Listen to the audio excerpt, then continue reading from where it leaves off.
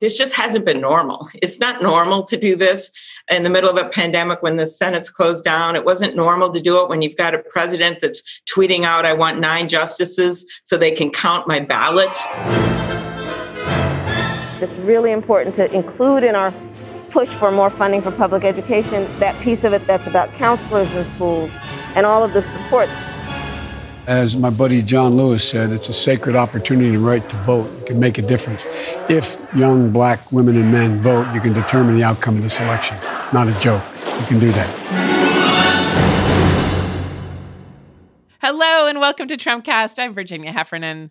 Ugh, I hate to admit it, but I'm in a lawn sign war upstate. I told you all, I think, that my cop lady next door neighbor, who is, I was told, tired of Black Lives Matter. Sob. She must be so tired, just like George Floyd's family and Breonna anyway.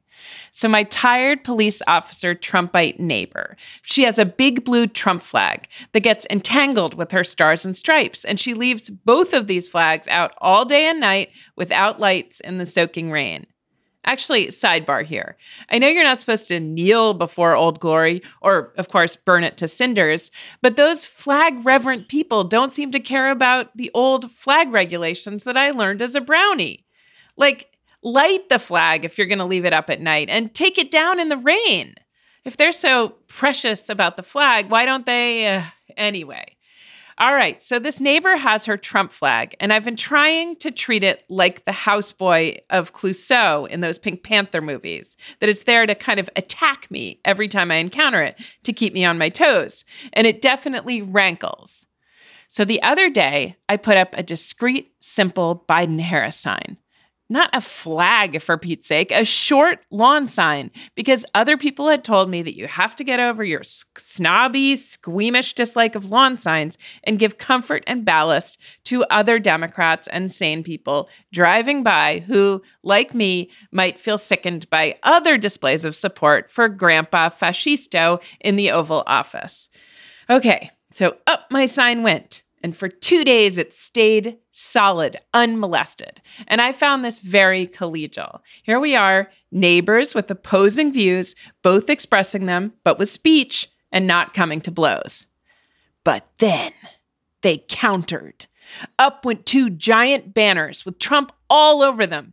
Each one could have crushed with its garishness and sheer size 14 of my little elegant Biden-Harris feints. Ooh, I'd give them a piece of my mind, I thought. That was not sportsmanlike. It was so aggressive. It was unladylike. I was burning up inside. Sure, yeah, I could add a supplementer sign to my sign saying Black Lives Matter or something meek about we should be nicer in politics. Or I could dick out and deface and vandalize. I could put only losers vote for Trump on my lawn and thus serve as devastating commentary on their hideous banners and flags. I got so deep in my seething head about this that I imagined stomping over to this cop and telling her about the Mueller report and the call to that Ukrainian President Vladimir Zelensky and all the times that Trump has violated the Hatch Act, probably even the Logan Act, and definitely the Emoluments Clause. Oh, I'd tell her, burn, burn, burn. And also, I'd say, Trump is mean as a snake, and he said both sides, and also, he's been married 3 times, and in my view, isn't a very good Christian and doesn't seem to have a very good heart. That would show her. I thought better of it. I imagined my supreme eloquence would fall on, well, maybe she'd turn a camera on me and sell it to Fox News with 1,000 laughing so hard I'm crying emojis, and then also call me a Trump derangement syndrome Karen, and she'd be right. And that video would actually cost Joe Biden votes. So I don't know about the Democratic Party being in disarray, as the cliched headline goes, but this Democrat is in disarray. And I'm going to have to put a Biden-esque lid on my emotions, or I'll short out my house with neon lights saying feeble slogans like "Be more kind." And maybe I'd even start writing sternly worded letters to Sean Hannity, suitable for parody. My guests today are two members of the New York Times editorial board. The acting editorial page editor, Kathleen Kingsbury, who managed to pull together an extensive opinion project called The Verdict about Trump's unfitness for office. One of the great contributors to The Verdict is Farah Stockman. She writes an additional piece about Trump's false populism. Katie and Farah, welcome to Trumpcast. Thank you so much for having us. Yeah, thanks. So I have a little spiel that I want to lay on you, which is that sometimes with Trump, or especially going to this election, I feel like I'm studying for the LSATs and I want to have in my pocket every single reason that the president represents a clear and present danger to America. And then I get stuff wrong. Like I remember the kids in cages, but I forget the miserable chaos at the airports the first weekend of the Muslim ban. I forget that he nearly attacked Iran. I forget all the street crimes committed in his name. I remember he raped my friend Eugene Carroll, but I forget that he shut the government down and convulsed all these constitutional crises. Jared Kushner's democide, the Mueller report that he managed to slip the knot of with Barr's help, the designation of New York City as an anarchist jurisdiction. What this package elegantly does is somehow find language to capture all of those offenses and even find themes in them. It's such an ambitious undertaking. Did you do it in part, Katie, for people like me who kind of can't find our way out of what these 4 years have meant and represented? I think you've nailed a lot of what our motivation was here. We started working on this package back in August, actually right around the time that Farah joined the editorial board. We really felt that it was important that we put down on paper, because it's impossible to remember all of the things that have happened over the past really 5 years, but 4 years of the Trump administration, because there's just been an assault of daily abuses of power, daily corruption schemes, daily hateful rhetoric. And we really, as an editorial board, we have spent the last 4 years cataloging all of the president's breaking down of norms and institutions in this country. We've written about it on a weekly basis, how he goes up against just basic principles of rule of law. But we actually have also been trying very hard to add nuance to that conversation, to make sure that we're not just pounding on the table, because that quickly becomes easy to ignore. And so we felt like this was our chance. We wanted to make sure that we lay everything out. We didn't hold our punches, that we really presented the nation with what the damage could be if Trump is reelected for another 4 years. And this isn't something, I can't think of a precedent. This is a kind of, it's a decisive counter endorsement. There's got to be a name in the newspaper profession for what this is. I mean, it's just such a dire warning. I know one of the letters compared it to one of the founding documents of the nation, and it's not, there's nothing grandiloquent about it, but it just has a relentless clarity, the opening essay, and then is unpacked in these reported pieces, shorter pieces that are other pieces that give dimension to the claims in the opening essay. But how did you alight on the tone of the opening essay, which you call it the verdict? It starts with the verdict. We did really want to create an artifact for history. Yeah. We wanted to get all of this down on paper. We felt pretty much going into it that it had to be direct, that it had to, again, not leave anything on the table. We felt that we had to explain what we had seen over the past 4 years, what the American people have seen time and time again, but also make sure we had the evidence to back that up. We tried very hard in the writing of that first essay to make sure that there was a piece later in the package that really went into the details, into the specifics of the point that we were making. And I think we succeeded in that. We didn't want to make it personal against the president. We didn't want to make it something that would be easily undermined by, for instance, ideology. We wanted to really lay it out for our readers. And one of the most remarkable things about the package is that Fox News picked it up.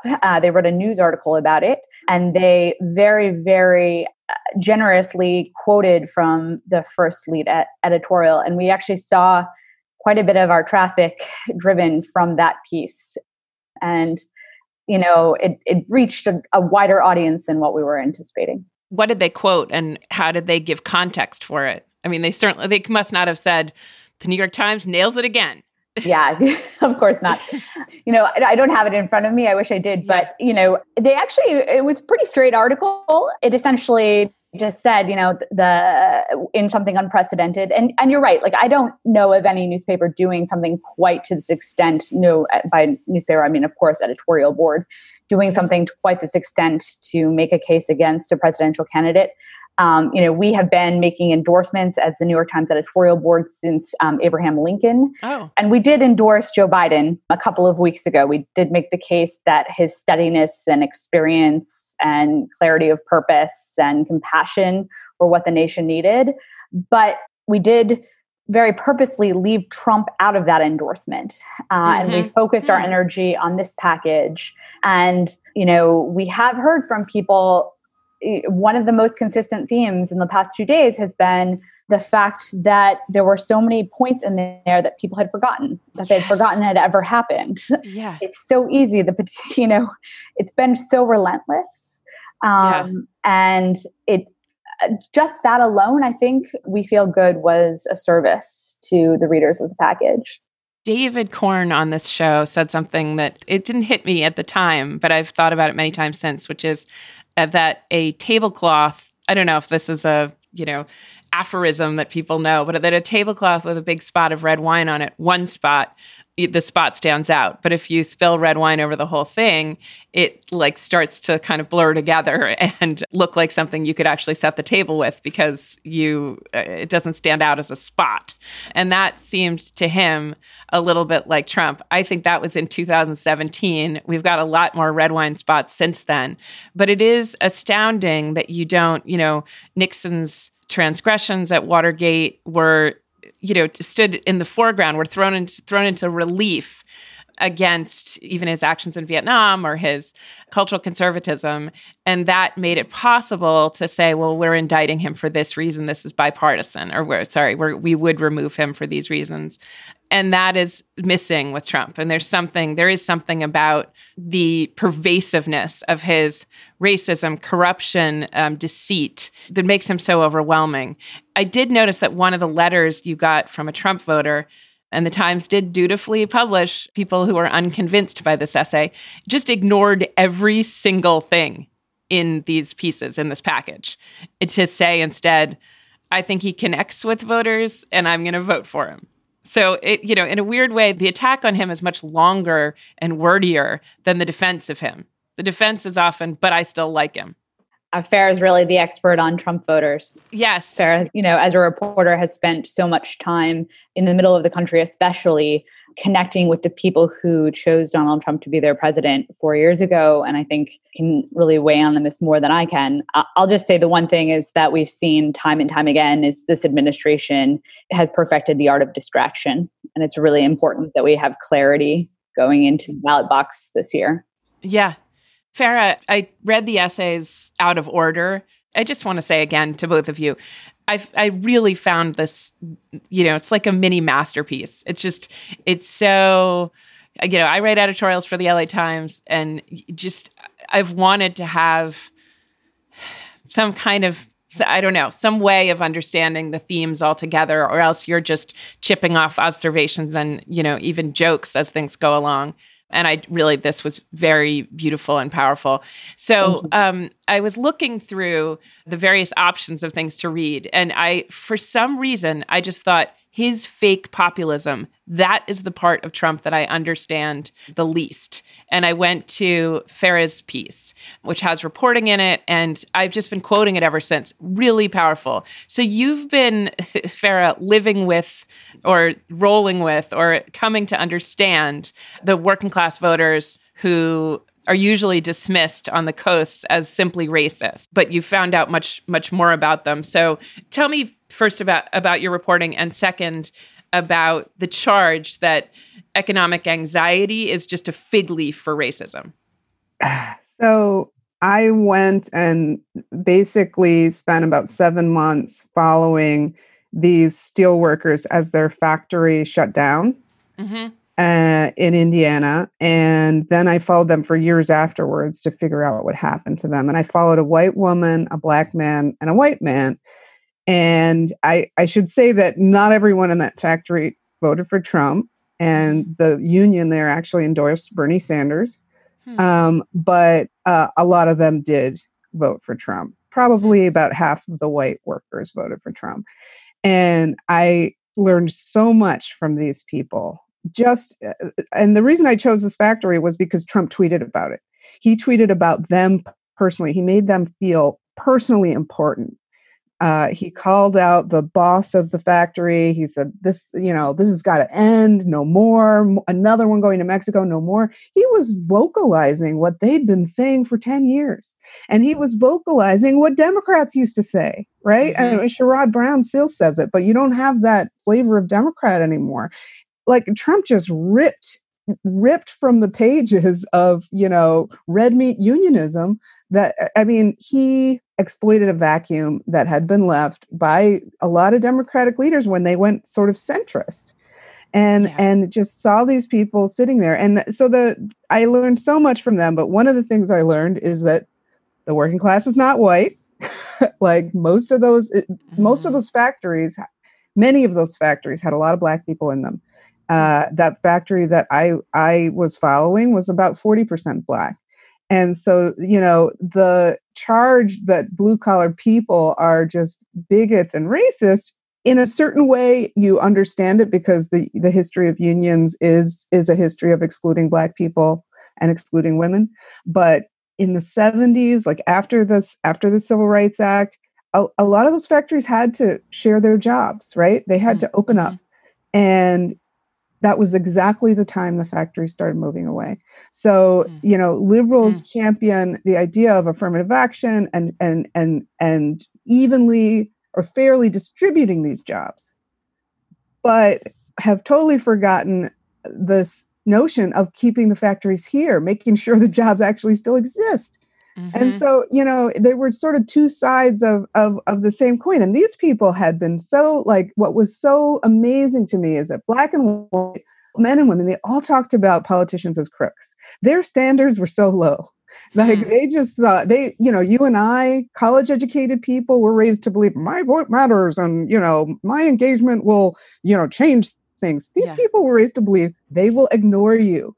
They are not really listening to you. They're not really listening to your concerns. And they had seen it time and time again. Every 4 years, people would come down to the union hall, shake everybody's hand, and then go away. And then more factories would leave, more jobs would be gone. And, these were the lucky ones who still had good paying union jobs, paying $25 an hour with health benefits. They were like the last of the Mohicans in Indianapolis, and we would be at these rallies outside the plant. And people would stick up their middle fingers sometimes at the union workers because they were people in the new economy, in the gig economy, where you're making $11 an hour. Of course, unemployment's low because you need 2 jobs to survive. And so these people had felt so abandoned that they weren't really voting. And I interviewed so many people who would cast the first ballot in their life for Donald Trump in 2016. And I'm afraid that if more people like that come out of the woodwork, we could see a surprise in November, because there were a lot of people that felt totally left out of the political system. And the more that I understood their point of view, the more that I couldn't argue with it. Our economy has been designed, shaped by trade policy, by tax policy. It has been designed for college-educated people. And college-educated people make up a third of the American adults in the United States.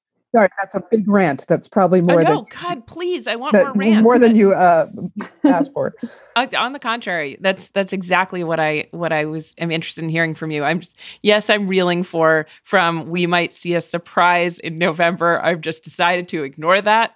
Okay. But I don't think you can ignore it. I don't think you can ignore it. I spent 4 months this summer in Wisconsin. It's where my parents are from.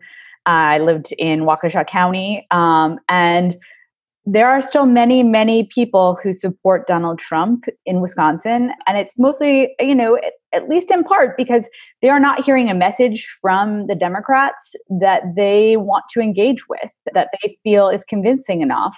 And also, frankly, I mean, it gets a little bit to what Farah was talking about, that there are a lot of people in this country who feel like they are about to be left behind, even if they're, still doing very, very well. And I agree with Farah that it's not just middle-class white people. I think that it's also, there's depths there. And back in 2016, I also spent the summer in Wisconsin just by coincidence. And I remember going to Trump rallies and seeing an incredibly diverse crowd there. And that was really my first indication that he was going to win. Yeah. And I don't think that we've seen a total shift yet. 30 million people have already voted. That's a sign, a good sign for Democrats. But, people still need to get out the vote. People still need to go and cast their ballot if they want change.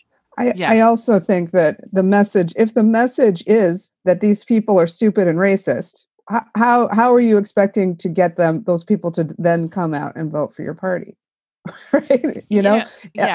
That's been the message. It's been like, okay, economic anxiety doesn't exist. It's all racial anxiety. We talk about these things in silos, right? Yeah. As if they don't interact. And it's like, the irony or I don't know, hypocrisy of people in a law firm or a newsroom that is like overwhelmingly white, far whiter than the factory, right? Turning around and telling them they are racist. Some of these articles don't even bother to quote a Trump supporter. And so, I just feel like that we've gone away from the act of persuasion. Democrats have a great argument to make for these blue collar people because these people used to be Democrats. Like, yes, we left them. They didn't leave us. This point you make about overlooking or trying to forgive Bill Clinton and just trying to say that, NAFTA or trade with China or some of the Democrats' policies, that it would be okay. They'd always been Democrats. Yeah. They would, Democrats were for the union. Tell that story because it's sort of, I think, what we're experienced over the last 4 years as this referendum on so much that went before it. And you sort of think, where did I go wrong? I didn't realize how uniquely hated Hillary Clinton was simply because of Bill. Simply because of Bill did NAFTA and the normalization of trade with China. So this guy named Tim Mathis is a really good example. So he was a diehard union guy, grew up in a diehard union family. He was the son of an auto worker, the grandson and great-grandson of a coal miner. These are union people who had never voted for a Republican in their life. They thought of the Republicans as, the greedy corporations, and the Democrats fought for the little man, the working man.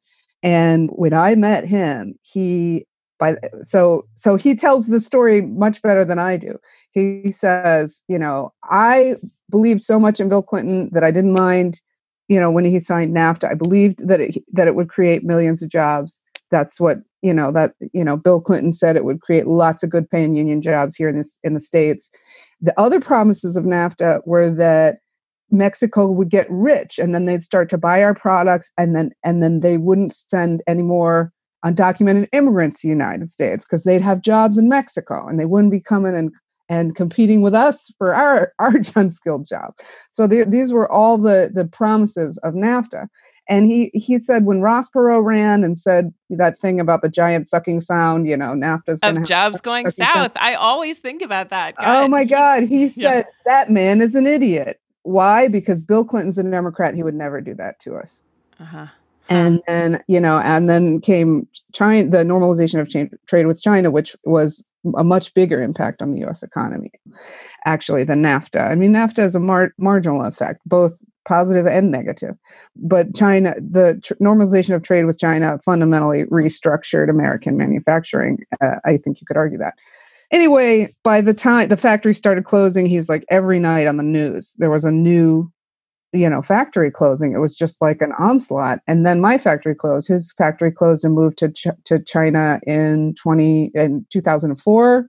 He bounced around for a few years, finally got another job at Rexnord, the plant in Indianapolis where I found him. And then that moves to Mexico. And so he's just like, Ross Perot was right. Ross Perot was totally right. And he's been sold out. And I live it, and no amount of punditry on the television can say otherwise. Nobody can convince him otherwise, right? And the people who come on TV and say, well, free trade is good for us, don't realize how that sounds to someone who knows it isn't true for him as an individual, right? Yeah. And what happened to Tim, by the way, is fascinating because it flies in the face of everything you think of these blue collar workers, right? Tim, the last time I talked to him was probably about 6 months ago. He sold his house, he sold his truck, and he bought a one-way ticket to the Philippines. He is going to try to live the rest of his life in the Philippines because he's like, I'm too old to get another job at a factory that's probably just going to move away. I can't do anything else. My back hurts. My arms hurt. I'm tired of starting over. And one thing we don't realize about blue collar people is that seniority matters. So these are guys that would have spent 20 years at a factory and retired, and you get on the day shift. Your life becomes better the older you get.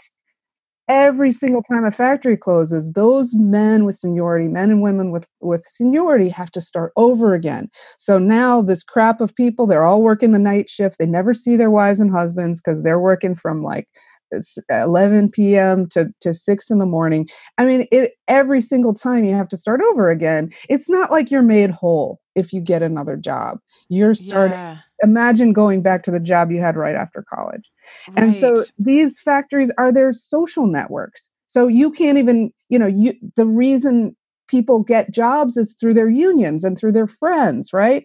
And if everybody is out of work because the factories are all, it's just like their world. Imagine if your college closed and then someone told you, oh, degrees from this college don't matter anymore.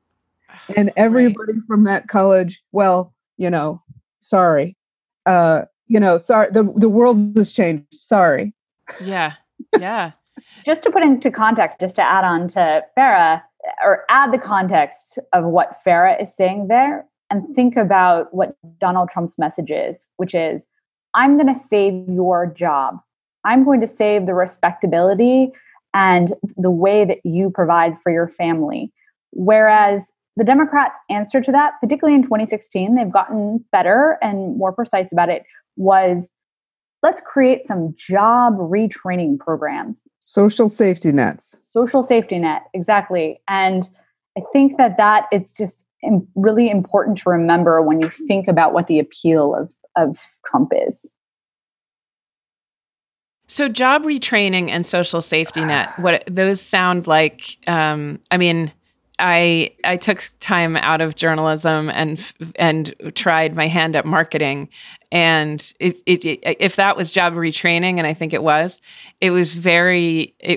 just humbling and demoralizing to do, as you say, Farah, start again at the bottom and where no one knew me.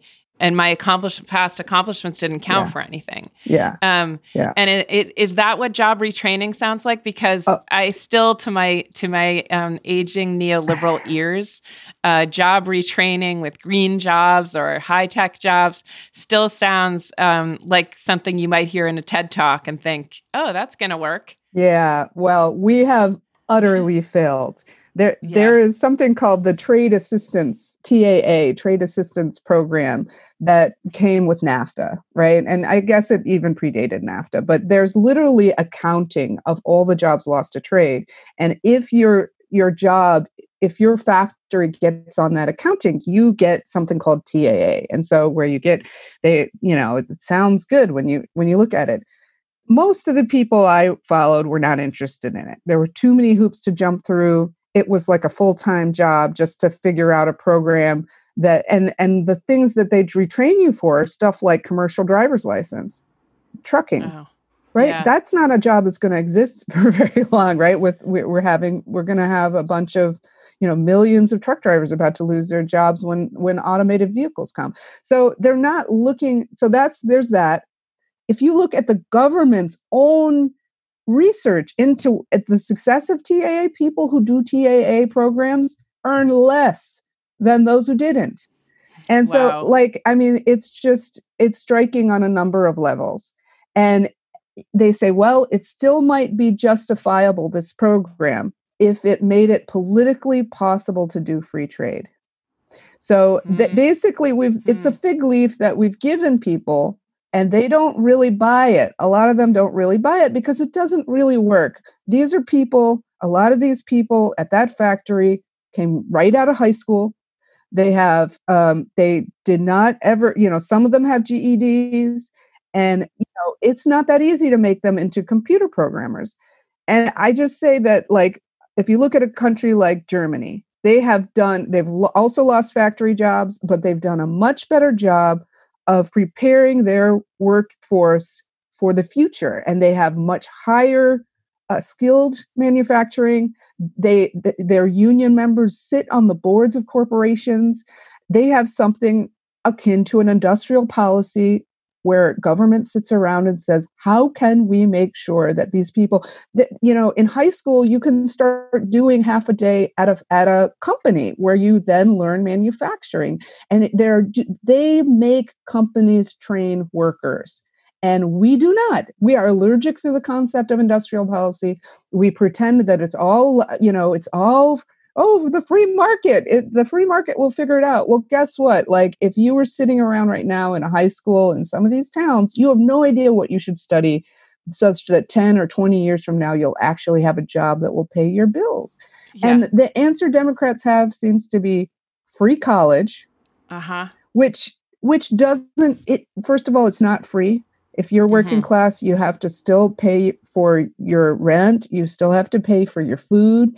And if you look at Indiana, actually has a kind of a free college program for students in a certain income bracket. Half of them drop out with debt. And so it's not we need good blue collar jobs that people can live on without going for 4 years to learn a liberal arts degree. And the more that we talk about college as the baseline of normal, we have left the American people behind because we are a minority. College-educated people are a minority in this country, and yet we run everything, we control everything, we make all the decisions. If we were a tribe, we would be controlling every Fortune 500 company, every judgeship, all houses of Congress. And so, blue-collar people who don't have that college degree and don't necessarily aspire to it, say, you guys have just rigged this is the rigged the economy talk that you heard from both Bernie Sanders and Donald Trump. That's a majority of the country right there. Thank you. And this is great. So I sometimes think about Mitt Romney's pitch to voters, and he was very, in those days, so 2012, he was pushing for entrepreneurship. That was sort of both neoliberals and neoconservatives loved entrepreneurship. Look at how that went down like a lead balloon with the working class. Yes, exactly. Although I know you're talking about the industrial Midwest. My mother's from McDowell County in West Virginia. I think it's now the poorest county in the nation, or sometimes shares that dubious distinction. But so coal miners have represented in the imagination of the elites, and in Trump's imagination at times, that's what the working class looks like, rather than, in your view, generationally, people went into auto working. And coal mining, my mother always says, it was never a great job. Nobody ever thought it was a great job. But you get nostalgic about it when there are no jobs. Yes. And though, in addition, with coal mining, with a sentimental place in everybody's heart, the next generation, so, people 60 who still didn't get good coal, or mining jobs, they came away with something that this organization, Project Opportunity, that did a test of West Virginians on what they considered the American dream. I promise this is going somewhere. Oh, yeah. And the choices were home ownership, sending your kids to college, or being your own boss.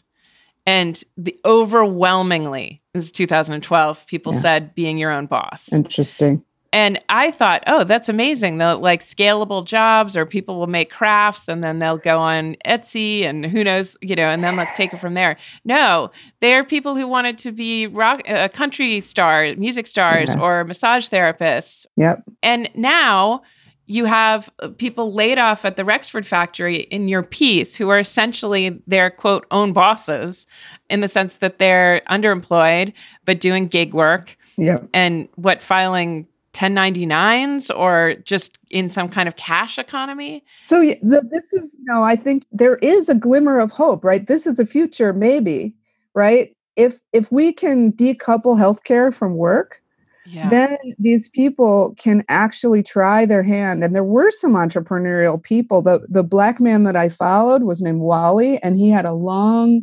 dream of opening a barbecue. He was an amazing guy and had he had climbed up into the factory to a position that he was finding it hard to leave. But in his mind, he wanted to leave.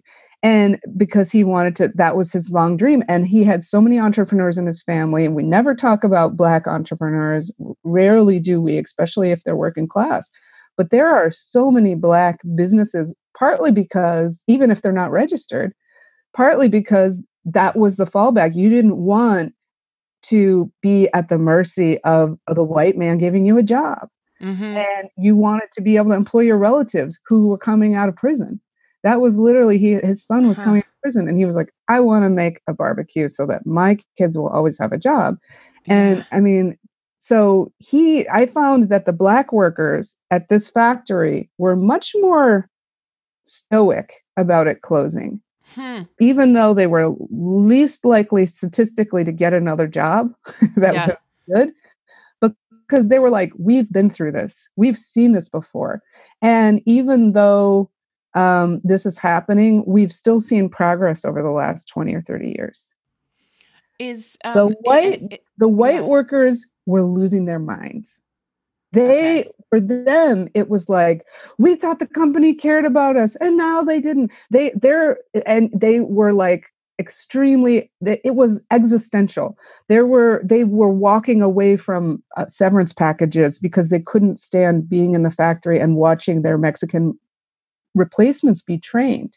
They couldn't take it, like physically, psychologically. They fled, some of them, because they couldn't watch the Mexicans take their jobs. And so it was like, to me, it was the first time they had faced that. And so we say, well, why is it that you have a white man and a Black man working side by side in the same factory, earning $25 an hour, and yet their reaction to this factory closing and moving to Mexico is 100% different? It's because of the history. The history matters. Those Black men were like, oh, I remember a day when the union didn't want to train me, and now you don't want to train the Mexicans? You're a racist. But the white men were like, oh my God, we're a union. We need to stand together. Why? Let's stand together. And if we all stand together and refuse to train the Mexican replacements, maybe the factory will stay here and we'll save our jobs. Was there an effort to skip the training and not to train their replacements? Oh, yes. The union stood very strong. Die-hard union men, almost all of whom were white, refused to train their replacements. And they thought that if they held off long enough, then Donald Trump would get in office and he would save the factory. Okay, that points us to Trump. Yeah. There's a great line in this recent piece that false hope is better than no hope. And I guess when I know that the working class were incensed, understandably, that Hillary Clinton said, in short, the coal mines are not coming back. Yeah. The Democrats had sort of tried to talk tough or tried to imagine that they were being economic realists. They didn't have a sentimental vision of the unions. They saw, I don't know, this particular American sentimentality, I guess, is the only thing I can think of around the heyday of industrial jobs where everyone, went to square dances together or had, there was movie night and people took care of there was bowling and people took care of each other's kids, which does seem to have worked out for some people, not a race thing, but, there was obviously a lot of alienation. There was union corruption in those days. We've kind of whitewashed those memories. Of course. I mean, don't you think? Oh, of course. I mean, trust me, I've followed these people, so I know I know why they didn't always love their union membership. They felt that the union leaders took care of each other more than the workers on the floor. Mm-hmm. And I also want to give it to Bill Clinton in that globalization was happening. Like, it's not like NAFTA and the normalization of trade created it. Like, it was already happening. And so they were saying, this is the best way to preserve American jobs. is to say, let's double down on our comparative advantage, our knowledge, our capital, right? So the Silicon Valley, the Wall Street, but that leaves out blue collar people. Yeah. So essentially, we said, a bunch of people with college degrees and money decided that our comparative advantage was our knowledge and capital. And the blue collar people were not hearing where to go, where I get into this economy. And even today, our answer to them is universal basic income. You're useless. I'm going to give you a check. And that is not, we need a better message. We need a better message. Well, we never took that next step, right? We never took that next step. Right. We didn't even give them that. Giving them the knowledge, right? We didn't. But I also mean we didn't transform our education system in order to accommodate this new economy. One of the best investments the United States could make is making sure that there's a guidance counselor to counsel every freshman in high schools around the country, to talk to them about what their options are in terms of vocational schools, in terms of apprenticeships, in terms of thinking about what the actual jobs will be available to them when they graduate from high school and then, in large numbers in college. And I do think that's one thing that Trump has done. He has invested in some of this apprenticeships, which Obama, it's a bipartisan thing. Obama did a lot, and Trump has continued it, which is to make sure that this is the way you can get good paying jobs without 4 years of a really expensive college, is to invest in these kind of apprenticeships where you learn how, the robots of today in today's factory are complicated, right? And so you've got to learn some basic stuff. A lot of it's coding and programming, and you can teach that in high school and in partnerships with businesses. And some of that's happening in places like Tennessee and North Carolina. You see it, and that's what needs to be. We need a lot more of that, and we need a lot less of, you guys are just stupid, and why can't you learn economics and see that this is good, that free trade and globalization is good for us? I would take it one step further. I would say what we actually need to be teaching students today is how to be nimble and agile learners, how to keep learning, how to learn quickly on your feet, and to adjust. Because, as Farah mentioned earlier, right? Truck drivers, that's not going to be a profession, and I don't think that we've really prepared, particularly our young people, but even some of our older folks in the United States, for the fact that they're going to have a different job every decade. Yeah, but the problem is that is absolutely inconsistent with the union thinking, which is, as Farah was saying, the seniority piece of this and this sort of status and family alignment with these jobs. I don't know if you saw Deaths of Despair. It came out. Yeah. Okay, so this is the book by two Princeton professors, Deaths of Despair and the Future of Capitalism, Angus Deaton and Ann Case. And I'm curious what you make of it, because in my view, they focus on a specific part of the working class, which are not the ones that just want to keep their families together and go to church and have consistency in their lives and make America great. These are the so-called shit life sufferers who are on there. I think they say that the way to think about them is, the men, I think it's something like 4 out of 10 in this working class group, I believe in Kentucky, don't have romantic partners or wives. And there are many girlfriends beyond the mother of their children. I just thought that was an interesting phrase. And they're not seeing their kids at all. And they are, they're their own boss, meaning, they don't have to answer to anyone.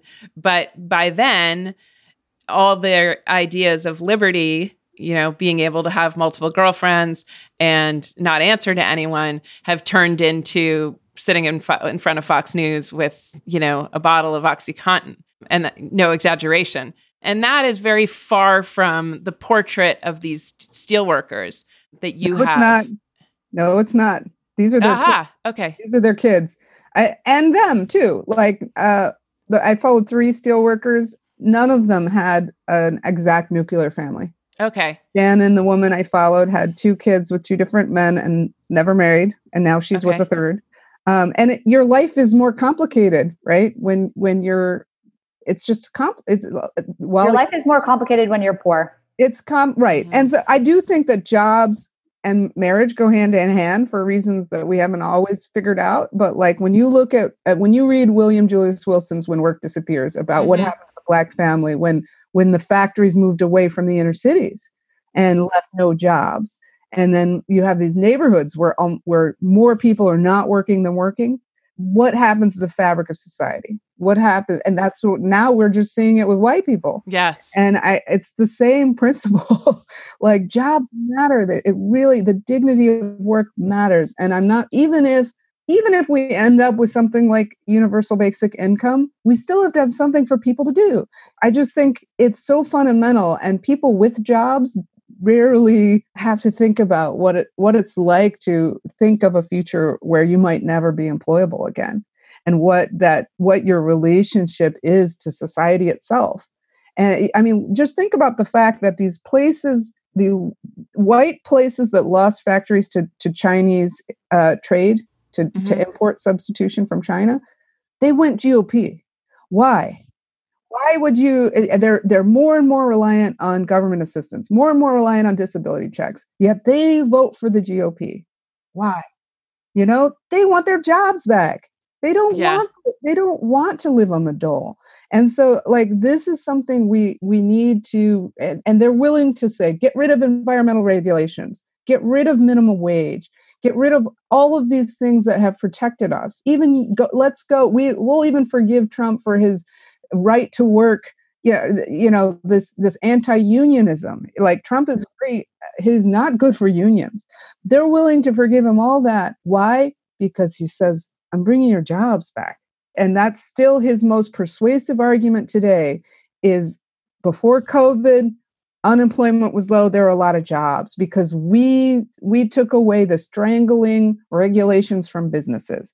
Trump was kind of like a grand bargain. I'm going to tariff these Chinese imports. I'm going to put all these tariffs on washing machines from South Korea, but the business people aren't going to complain because I'm going to turn around and give them all this money and a tax cut across in the back door. Economic nationalism. And he has some kind of harebrained mad formula for how to bring jobs back. And it hasn't actually worked the way that he wanted, because he's so unpredictable that nobody's investing in their factories, because you don't know, tomorrow he might declare a tariff here and there. But like, the idea of an American president standing up there and saying, it's my job to bring jobs back. We haven't heard that in a long time. And we've heard people say, "Oh, well, free market." Yeah. But the market is never free when you're talking about Wall Street banks that need a bailout. Yeah. It also seems interesting that the college-educated classes sometimes are extremely cash poor or in debt, but live on consumer debt, which pegs their fortunes to the banks and interest rates. And that's not what is happening in these communities, because maybe they don't have the same credit union, or they don't have, they can't get, limitless credit cards. And that also seems, you think of a lot of people, even in our profession, which is like blinked out at various points, and people lost jobs that were newspaper guild jobs. And I'm thinking of myself, and, gutted health insurance and all that. But there's still a keeping up appearances component to consumer debt, which doesn't exist for lots of people who've lost their unions. I also want to say that I know there are a lot of rich people who vote for Trump too. I'm not claiming that there aren't. There's a lot of people who vote for Trump just because of the tax cut. Yeah. But my piece was, I think they were also the same people who voted for Mitt Romney. And the people who I argue put Trump in office during the primaries in selecting him instead of Jeb Bush, they were the people, these factory workers, who basically had, they flocked to him for these reasons that we're talking about. What I'm so happy for, Farah, is that you've broken this particular group out of, say, the evangelical community. I know there's overlaps, but this is a very distinct set of interests. And Trump did luck out in creating a coalition of, rich doctors and lawyers. And I don't know, are they still the blue collar, I guess is what you call them, although they seem at times like the working poor, and then evangelicals. And it tends in all the articles about flyover country, they tend to blur together. So you give this very specific face and angle. But if Trump's allure to this contingent is just that he makes promises that false hope's better than no hope, well, we've had 4 years. It's been 4 years since he kept the one carrier factory open. And is there a kind of accountability there? Are they better off than they were 4 years ago? Probably not, even if they were. Well, before COVID, I was predicting he was going to be reelected. Yeah. Before COVID, because, how many times do you have an incumbent that in a good economy isn't reelected, right? So before COVID, I thought I was betting he would be reelected. And, if you think about a guy who manages to get the worker on the factory floor and the CEO on the same page for different reasons, that was very formidable. But now it's kind of like you see with COVID, how many of those jobs were shitty jobs? Yes. How many of those jobs had no protection? How many of those jobs were just, sorry. Well, those of us who are able to keep working, again, the knowledge economy, the people who work in areas that are the U.S. comparative advantage, we're still working. And yet, if you're in a factory, chances are you've been laid off. Yeah. Or if you've gone back, a union person was saying there are so many safety regulations as to make work almost impossible. Right. And that's where the Trump anti-regulation, I see his response to COVID is kind of with that in of a piece with the anti-regulation. That's another strong, I could have done a whole column about the anti-regulation sentiment of his supporters, farmers who say, well, Obama told me I couldn't grow lettuce at the same time as I'm having cows because they're too close together and E. coli. And it's like, I can't make a living without, on these regulations. And, that's a whole I think you can still write that column, I'll say. Yes. So you're seeing an assignment here and now. Yeah, Katie, what were you going to say? I was just going to say, I think this is all getting to a bigger point that we sometimes lose in particularly journalistic circles. The world is not binary for most voters. It's very situational. It's very heterodox. And I think that, there are certain people who can 100% agree that Trump is the right president because he is creating a Supreme Court that reflects their personal values, but also at the same time really wishes that they had childcare supplements to help them get through this COVID experience, who has had a loved one die of COVID and blame the Trump administration for that, yet also really fears for their future when it comes to employment. And, that is one of the reasons, to bring it all back to Sunday's package, we really felt that it had to have gravitas and it had to be multi-layered and bring in a lot of different threads and talk to as many different kinds of voters as we could, because we just felt that, at the end of the day, we couldn't let this moment pass without making sure that we had our last say on the first 4 years of the Trump administration. Kathleen Kingsbury and Farah Stockman are both members of the New York Times editorial board. Thanks again. Thank you so much for having us. Thanks for having us. And that's it for today's show. What did you think? Trumpcast is back to twice a week in anticipation of the finale or whatever comes next. Join up as we ramp up to Election Day, and let's meet up on Twitter. I'm at Page88. The show is at RealTrumpcast. And don't forget to join Slate Plus. It's really more important now than ever. The stakes couldn't be higher. That's what I want to say, like that election era thing. Go to slate.com/Trumpcast Plus and sign up. Plus members get all of Slate's podcasts ad-free for only $35 for the first year. And best of all, you'll be supporting our work. So go to slate.com/Trumpcast Plus. Our show today was produced by Melissa Kaplan and engineered by Richard Stanislaw. I'm Virginia Heffernan. Thanks for listening to Trumpcast.